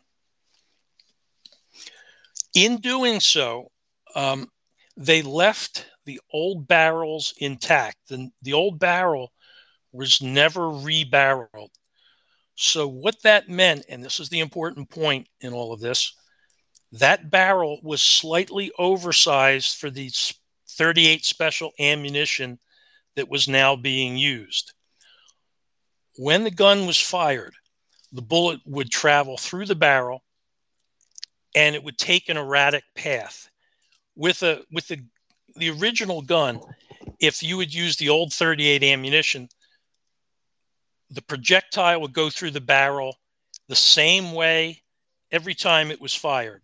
And because each weapon has microscopic distinct characteristics, different nicks and bumps and scars, because each gun is microscopically different, they leave unique impressions on a bullet.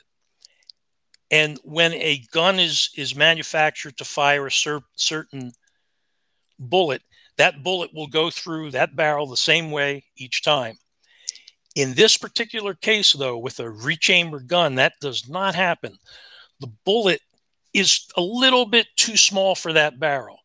So it wobbles or bounces or takes an erratic path.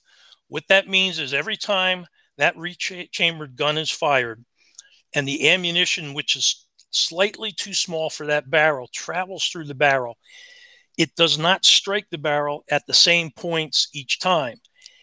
Every bullet will have slightly different marks on it. And so, to sum this up, you cannot match the bullets to the gun. Therefore, the slugs that were in Officer Tippett's body could not be matched to Oswald's gun. They could also not be excluded. And that's the important point. If a regular gun had been used in this conspiracy, what would have happened is the other shooter would have shot Officer Tippett, and we have Lee Oswald in the theater with his gun. The bullets from Oswald's gun would not have matched the slugs in Officer Tippett's body. However, because we're talking about rechambered guns where the slugs cannot be matched to the barrel, all the investigators and the House Select Committee on Assassinations, they're firearm experts, when they look at this, all they could say is we can't match the bullets, the slugs from Officer Tippett's body to Oswald's gun. They cannot be matched, but we can't exclude them either. Therefore, they had to turn to the shells, which were conveniently left at the scene. And those shells have been a point of controversy for years and years because it made no sense if the killer was using a revolver. The revolver does not automatically eject the shells. Only an automatic weapon will automatically eject the shells. That's why the police who originally arrived at 10th and Patton believed that Officer Tippett had been killed with an automatic weapon. And that's what I believe it was Gerald Hill sent out over the police radio. We believe the suspect is armed with an automatic pistol. That proved not to be the case, but it is understandable why the police immediately might suspect an automatic weapon. Hill had not seen the shells. The shells are clearly marked special, but Hill had not seen them. He had not seen them picked up. The shells were picked up by two different witnesses. If Hill had picked up the shells himself or had seen the witnesses pick them up, he would have known automatically they were from a revolver because they were spread over quite a distance. They were spread over at least 100 feet. The automatic shells would have been left in a pile. They would have immediately upon being fired exit from the gun and have fallen into the street. But that's not what happened. But for years, we've had this argument that perhaps it was one or more people using an automatic weapon who killed Tippett. I don't think that's the case. I don't think that's the case at all. We've also had speculation that the shells were switched later on because Officer Poe, who was the patrolman on the scene, he claimed later that he marked the shells with his initials. When he testified before the Warren Commission and was shown the shells, he couldn't find his initials. So he said he couldn't verify and identify these shells because he couldn't find his initials. But the detective in charge, Jim Lavelle, later said that Poe never marked the shells. He was covering himself, and that they usually didn't mark the shells. That was something that just typically wasn't done, and that Poe was afraid he would get in trouble. So these different things that happened confused the case and made it sound like there was some kind of nefarious activity happening after the murder that the police were pulling. They were switching guns, they were switching the shells, or they were hiding the fact that Tippett was killed with an automatic weapon. I don't believe that ever happened. The shells at the scene were dropped by the killer on purpose. What really happened in this case, and best evidence shows this, those shells were purposely dropped by the killer. They were fired by the gun in Oswald's possession, but they were fired sometime long before the murder. All the killer had to do, or the people working with him had to do, was fire the gun, empty the shells, retain the shells, just hold on to the shells. Then that gun later was reloaded and given to Oswald. Oswald thought, and this is, what Jim Garrison and many others believe, Oswald thought he had penetrated the assassination. He was a low-level intelligence officer. That's what he had been doing in New Orleans, and that's what he was doing in Dallas. He thought he had penetrated the assassination. And in fact, there had been a plot known as the Chicago plot a few weeks before. There was going to be an attempt on Kennedy's life in Chicago. This was confirmed. The man went to jail over it. His name was Thomas Valley. He was an ex-Marine. He worked in an office building, and that office building in Chicago overlooked the motorcade route that President Kennedy was supposed to take on November 2nd. What happened was Kennedy was supposed to land in Chicago, take a motorcade, and ride from the airport along the highways in Chicago to Chicago's Soldier Field. Air Force was playing Army, I believe, in a football game. Kennedy was supposed to be there for the game, I believe, give a speech, and then fly out later. That visit was canceled because a man named Lee tipped off the FBI in New York that there was a plot to assassinate President Kennedy in Chicago. Kennedy never landed in Chicago. The trip was called off.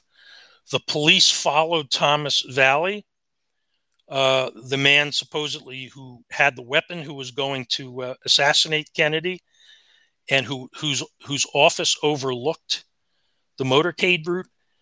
They stopped him on the pretense of a traffic stop. His car was filled with guns and ammunition. He had been making threats that he was going to kill Kennedy. Instead of being a communist, he was supposed to have been a John Bircher. So he was a right-winger.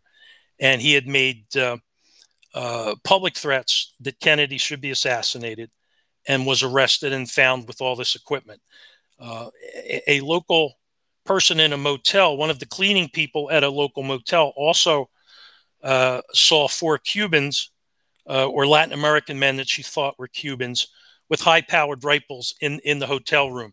She reported this to authorities, and the Secret Service and FBI checked this out. But unfortunately, people in the hotel room were tipped off and disappeared. I believe 1 or 2 were later picked up, but there was no evidence to hold them. But Thomas Valley, who in so many ways is so much like Lee Oswald. In fact, I would call him Lee Oswald on steroids because of his mental issues, his past with the Marines. He even worked at the Atsugi radar base in Japan, just like Oswald had done in his career in the Marines. And so Thomas Valley was sent to prison, I believe, for a few years over this aborted plot. But this plot was stopped, and it was prevented by a tip from a man named Lee. And Lee is not that common of a name. Could that have been Lee Oswald or O.H. Lee, the man who was a roomer at the rooming house in Oak Cliff at Gladys Johnson's rooming house? We don't know, but the suspicion is that Lee Oswald was allowed to think he had penetrated the plot when the plot in Chicago was called off, that the plot in Dallas was on. And Lee Oswald became the patsy. When Oswald was working for Guy Bannister and David Ferry in New Orleans, he took orders. He was told, Lee, you're going to be handing out communist flyers today supporting Castro. We want you to stand in front of the Trade Mart. We want you to stand in front of this building or in Magazine Street and hand these out. And he was filmed doing so, as Jim Garrison would later describe. He was being sheep-dipped. They had films of Oswald handing out communist literature. They had him appear on a local radio station in New Orleans talking about his love for Fidel Castro and how he was an avowed Marxist. All the time, his assignment in New Orleans was to penetrate Castro groups. So he was an agent provocateur. Oswald was not the man that we were told he was. He was not a communist spy. He was not a communist agitator. He was not a communist assassin. He was just the opposite. He was working on the right to try to discredit people on the left. And because of this sheep dipping, and because he was portrayed as a communist, and because he had worked infiltrating these groups, it made him the perfect patsy in Dallas. It made him the perfect person to set up because of his background, because of his so-called defection. Oswald had never really defected. He was part of a fake defector program. He was trained by the intelligence community. He was trained in Russian. He didn't pick this up as a truant on the streets in New York and in New Orleans. He was trained in the military on how to speak Russian, and he was sent on a mission to Russia to act as a defector. And his history coming back proves that. He never renounced his citizenship. He was even given a loan by the State Department. The State Department loaned Lee Oswald money to get set up again in the United States so that his family, his wife and his children and himself would have a job and would have a place to stay in Fort Worth and Dallas. He was not a defector. So Oswald was set up. And I believe the day of the assassination, his orders were, Lee, carry this pistol in case things get rough. If anything goes wrong, we want you to report to your handler, and you'll be picked up and taken to that meeting. And that's what happened to Oswald. He was picked up in Oak Cliff. He was driven to the theater, and he was supposed to meet with his handler at the theater. Oswald, in his pocket, had 2 torn $1 bills. This is something that was known at the time as used in spycraft. If you didn't know the person who you were meeting, you would give them a certain saying, the moon is blue, and you would pull out your torn $1 bill. And they would pull out their torn $1 bill, and if they matched, this is the right person. And in fact, that's what witnesses say that Lee Oswald was in fact doing in the Texas Theater that afternoon. He was changing from seat to seat and sitting next to people. He sat down next to a pregnant woman who got up and left. She was creeped out and left the theater. Jack Davis, one of the witnesses in the theater, saw him. Oswald sat down next to Davis, didn't say anything, sat there for a few minutes. When Davis didn't say anything, Oswald got back up and sat somewhere else. But Oswald was in that theater, according to witnesses, by 1:07, maybe 1:10, certainly by 1:15 when the movie started, and Officer Tippit was being shot or already was shot. The ticket taker, who also ran the candy stand, sold Oswald a bucket of popcorn and confirmed that Oswald was in that theater at the time that the murder of Officer Tippit happened. So we have ballistics that show there were 4 shots. We have ballistics that show that the slugs don't match the shells. If the slugs don't match the shells, then those shells weren't used to kill Officer Tippit. And I have a very good explanation in the rechambered gun as to how that charade was pulled off. All that was needed was a sleight of hand in order to pull it off. You simply had to have the shooter kill Officer Tippit. Obviously, this was an expert assassin. Got the drop on Officer Tippit, and as he walked away from the scene, pretended to unload his gun. And all he had to do at that point was to drop 4 shells along the way.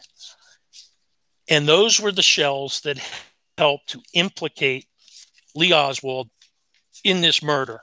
Yeah, quite a tale. It's a lot of information you've laid out there. It just goes into the fraud of the whole case. Well, Len, when you first take a look at this case, I mean, you have to be honest. When you first look at this case, the evidence against Lee Oswald looks insurmountable. It looks like a slam slam dunk case. But the more you get into it, the more the evidence just doesn't add up. It just doesn't add up. There were three witnesses who mentioned how Oswald, or how the killer dropped those shells. And one of them was Domingo Benavides, who could not identify Oswald because he only saw the killer from the back. But he talked about how the killer walked along and threw the shells up in the air. You know, he would walk a few feet, slow down, and throw a shell.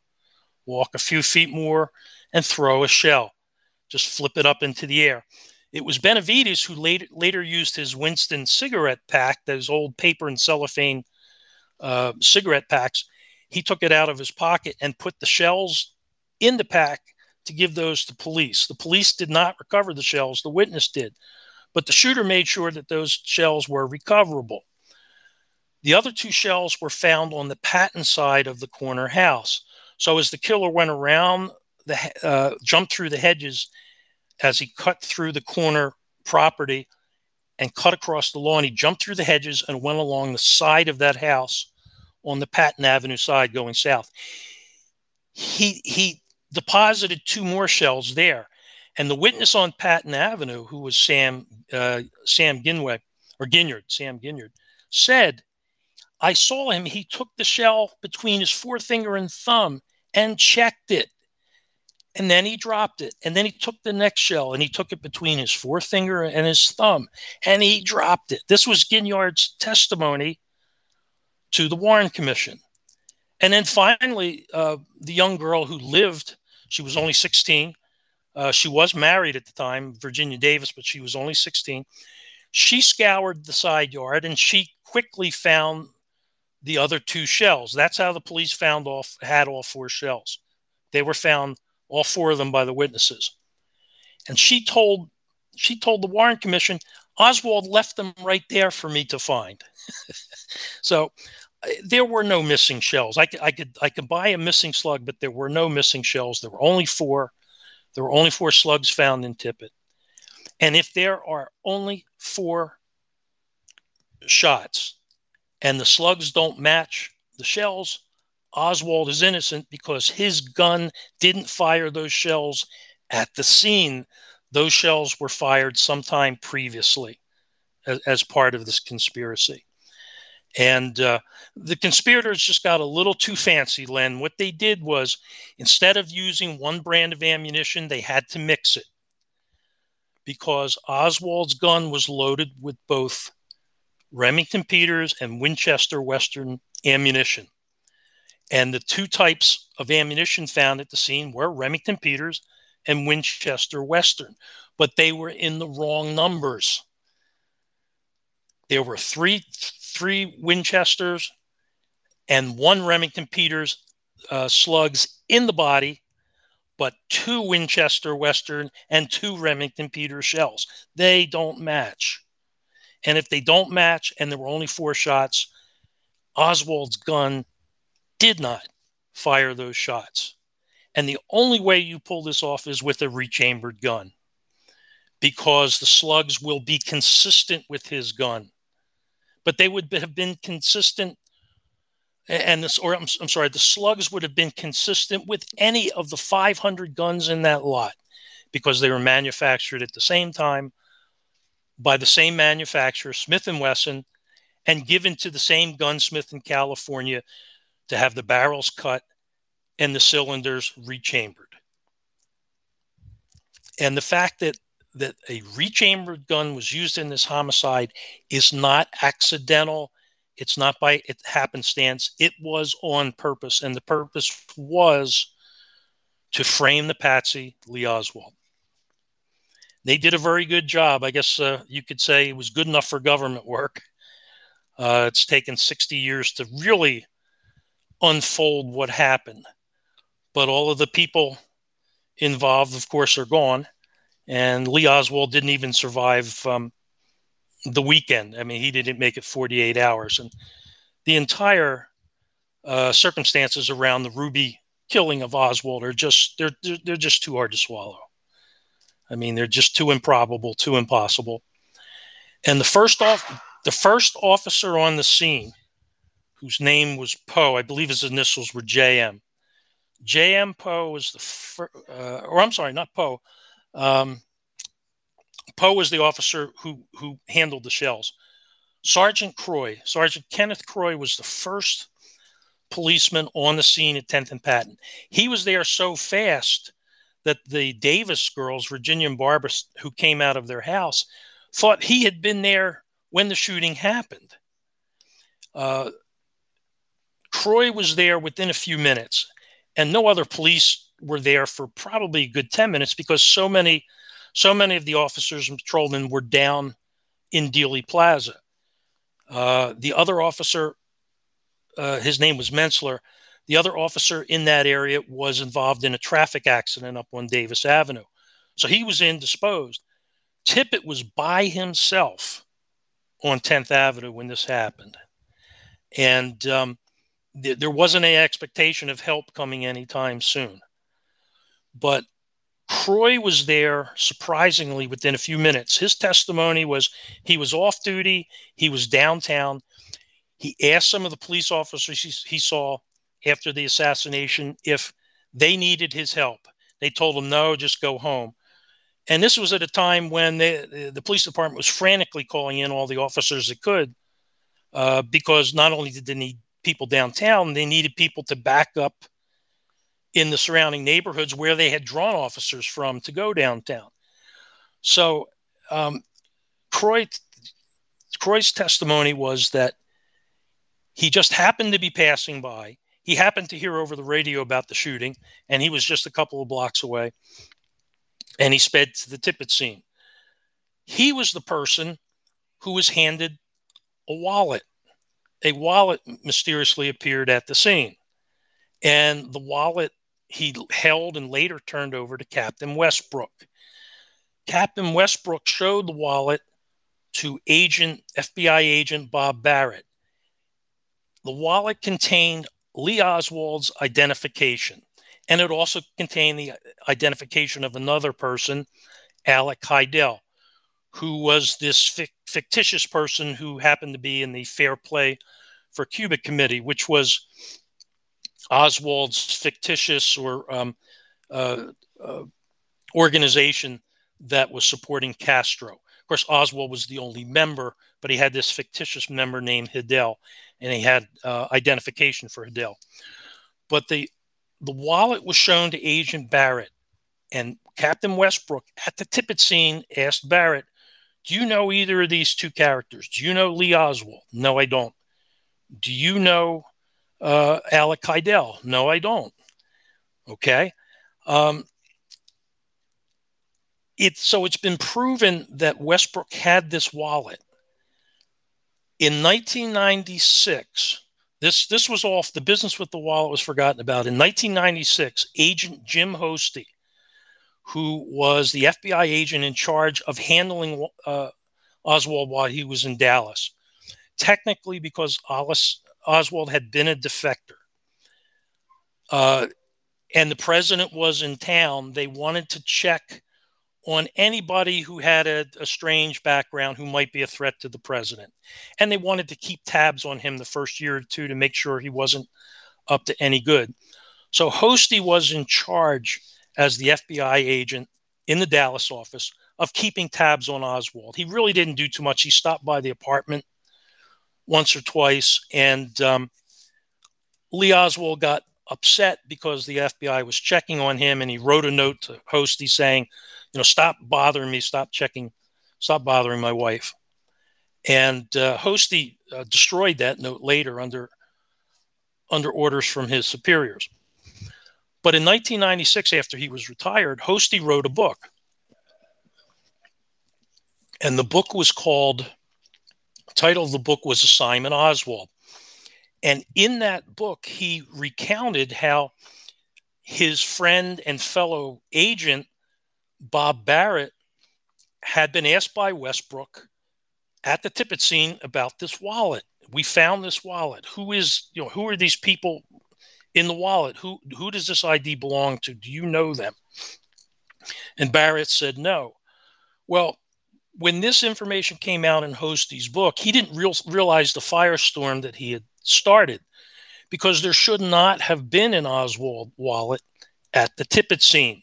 It is well known that after Oswald's arrest at the Texas Theater, they put him in an unmarked car, which was Captain Westbrook's car, with, I believe, 4 detectives, and they drove Oswald downtown to Dallas Police Headquarters. During that time, one of the first questions that the officers, detectives asked Oswald is, "What is your name?" And Oswald just looked out the window and sort of shrugged, like, I'm not answering any questions till I have my lawyer. And they're asking him questions, and Oswald is doing his best not to answer. Finally, one of the officers, I believe it was Paul Bentley, leaned over and he saw that Oswald had a billfold in his pocket. Well, he said, "All right, smart guy." He said, "We'll find out who you are." And Bentley reached in Oswald's pocket and pulled out the wallet. And he opened it up and he says, "All right, are you Lee Oswald, or is your name Alec Heidel?" And Oswald's reply was, "Well, you're the detective. You figure it out." And this story got a lot of airtime because it supposedly showed how mean and how callous Oswald was, that he was a psychopath, and that, he was liable to kill anyone, and he was not afraid of the police. Of course, what Oswald was doing was just telling the officers, "I'm not talking to you. I want to get to the station. I want to get a lawyer, and I want to have my attorney handle this." But it is well documented, and it is in the police reports, that Lee Oswald's wallet was recovered from his person in Captain Westbrook's unmarked car on its way to the Dallas Police Headquarters for Oswald to be booked. Oswald did not lose his wallet on 10th Street and Patton at the Tippit scene. So now we have 2 wallets. We have one at the Tippit scene, and we have one at the theater. How many people carry around 2 wallets? And do you really think Oswald left his wallet at the Tippit scene? Now, when this book came out in 96 and Hostey wrote about Bob Barrett being shown the wallet at the Tippit scene, Bob Barrett was contacted, and he said, "Oh, yes, Captain Westbrook showed me the wallet, and I saw the identification for Oswald. I saw the identification for Alec Heidel. I definitely saw Oswald's wallet at the Tippit scene." And then the researchers went to the Dallas Police Department and asked them about this. You said that Oswald's wallet was found on his person after his arrest. Was it found at the Tippit scene, or was it found later at his arrest?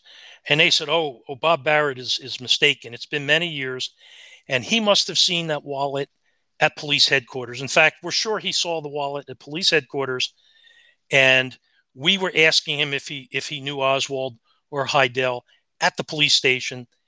It's been so many years. Retired FBI agent Barrett must be mistaken. And Barrett was absolutely sure that no, he had seen the wallet at the Tippit scene. Well, a couple of researchers were doing their due diligence.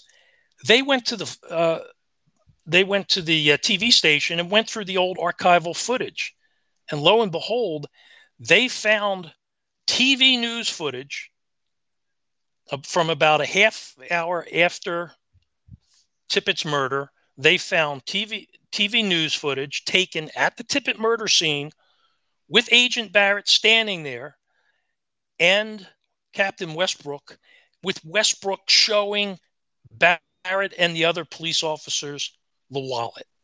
It is there on film.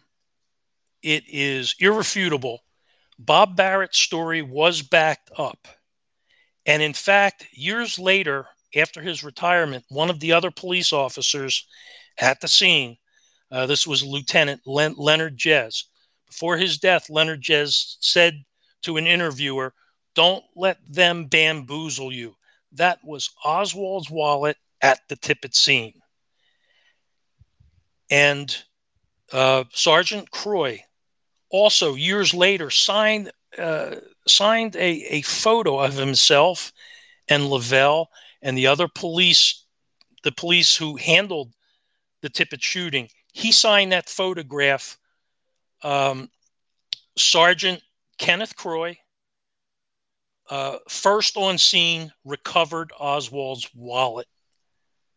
So the evidence is very clear that Oswald's wallet was found at the scene, but that Oswald also had a wallet on his person at the theater.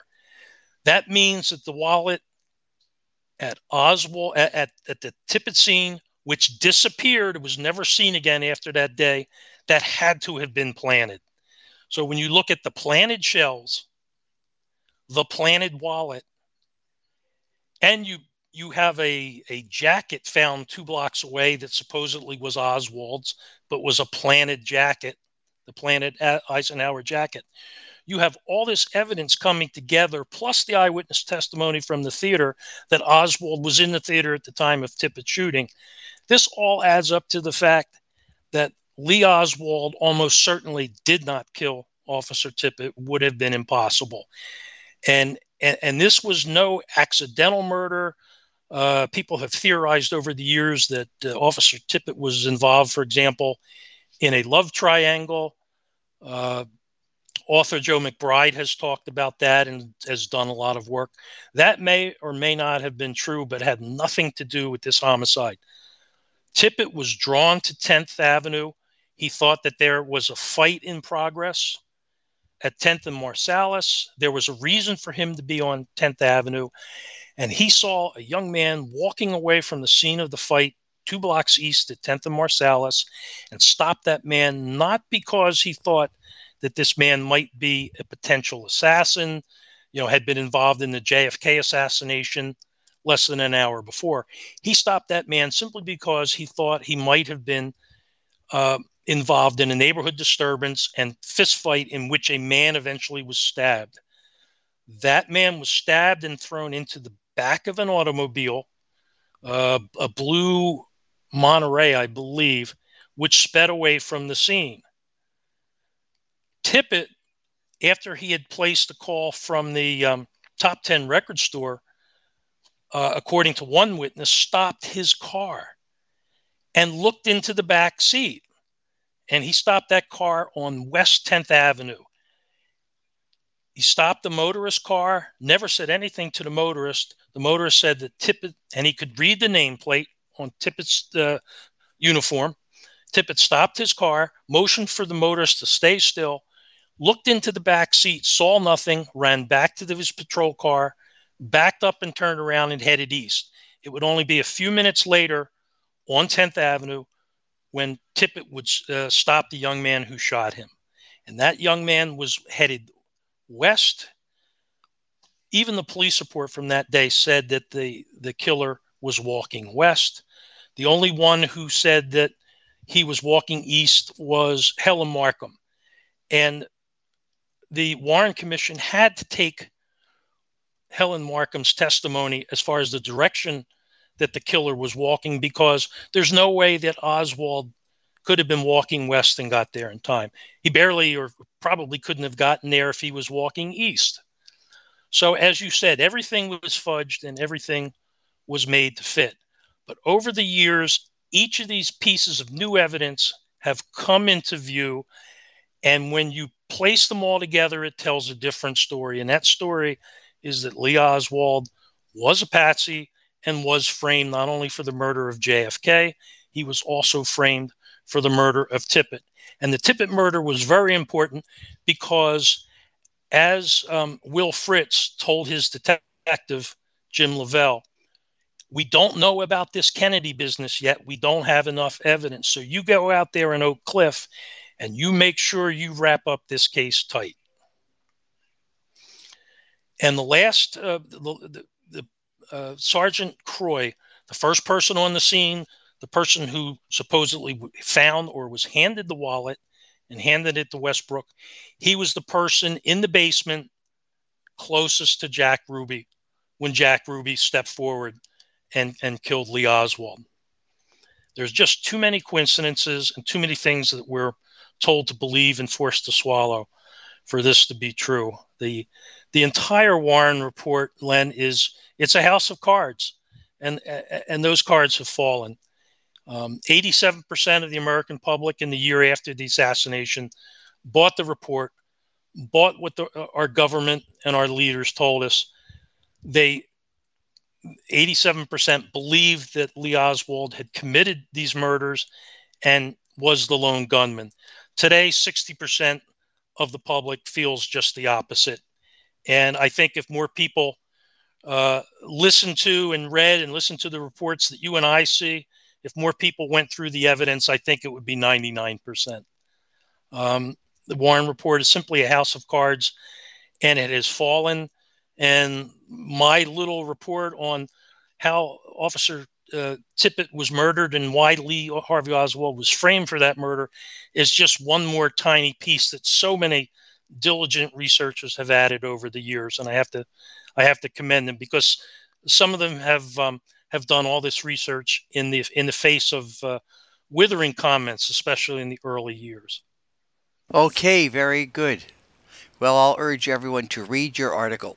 It's a bit long, Len, but it has lots of photos, and it's written in little chunks, and it's very easily read. And I appreciate Jim DiEugenio for editing the article for me.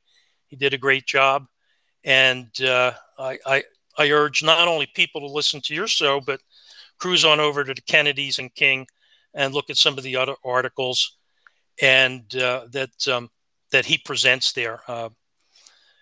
It's quite fascinating. It's mostly baby boomers and people my age who have been into the Kennedy assassination, but I would like to see a younger generation get involved. It's easy for someone like myself to be interested and be involved because it was such a personal experience for me, having lived through that day, and it'll be a day that I'll never forget. Just like 9/11 for a younger generation, the very same thing. But that report was compiled hastily. It was compiled, the Warren report, with a preconceived outcome, and we were not told the truth. And it's taken years for the truth to come out. And I'm just glad to be a part of the research and to have my article on Jim's site, Jim DiEugenio's Kennedy's and King site. And I want to thank you so much for having me on as well as your guest once again. Okay, very good. Well, I'll just say keep up the good work. Thanks so much. Yeah, it's the case that never dies. It's always there.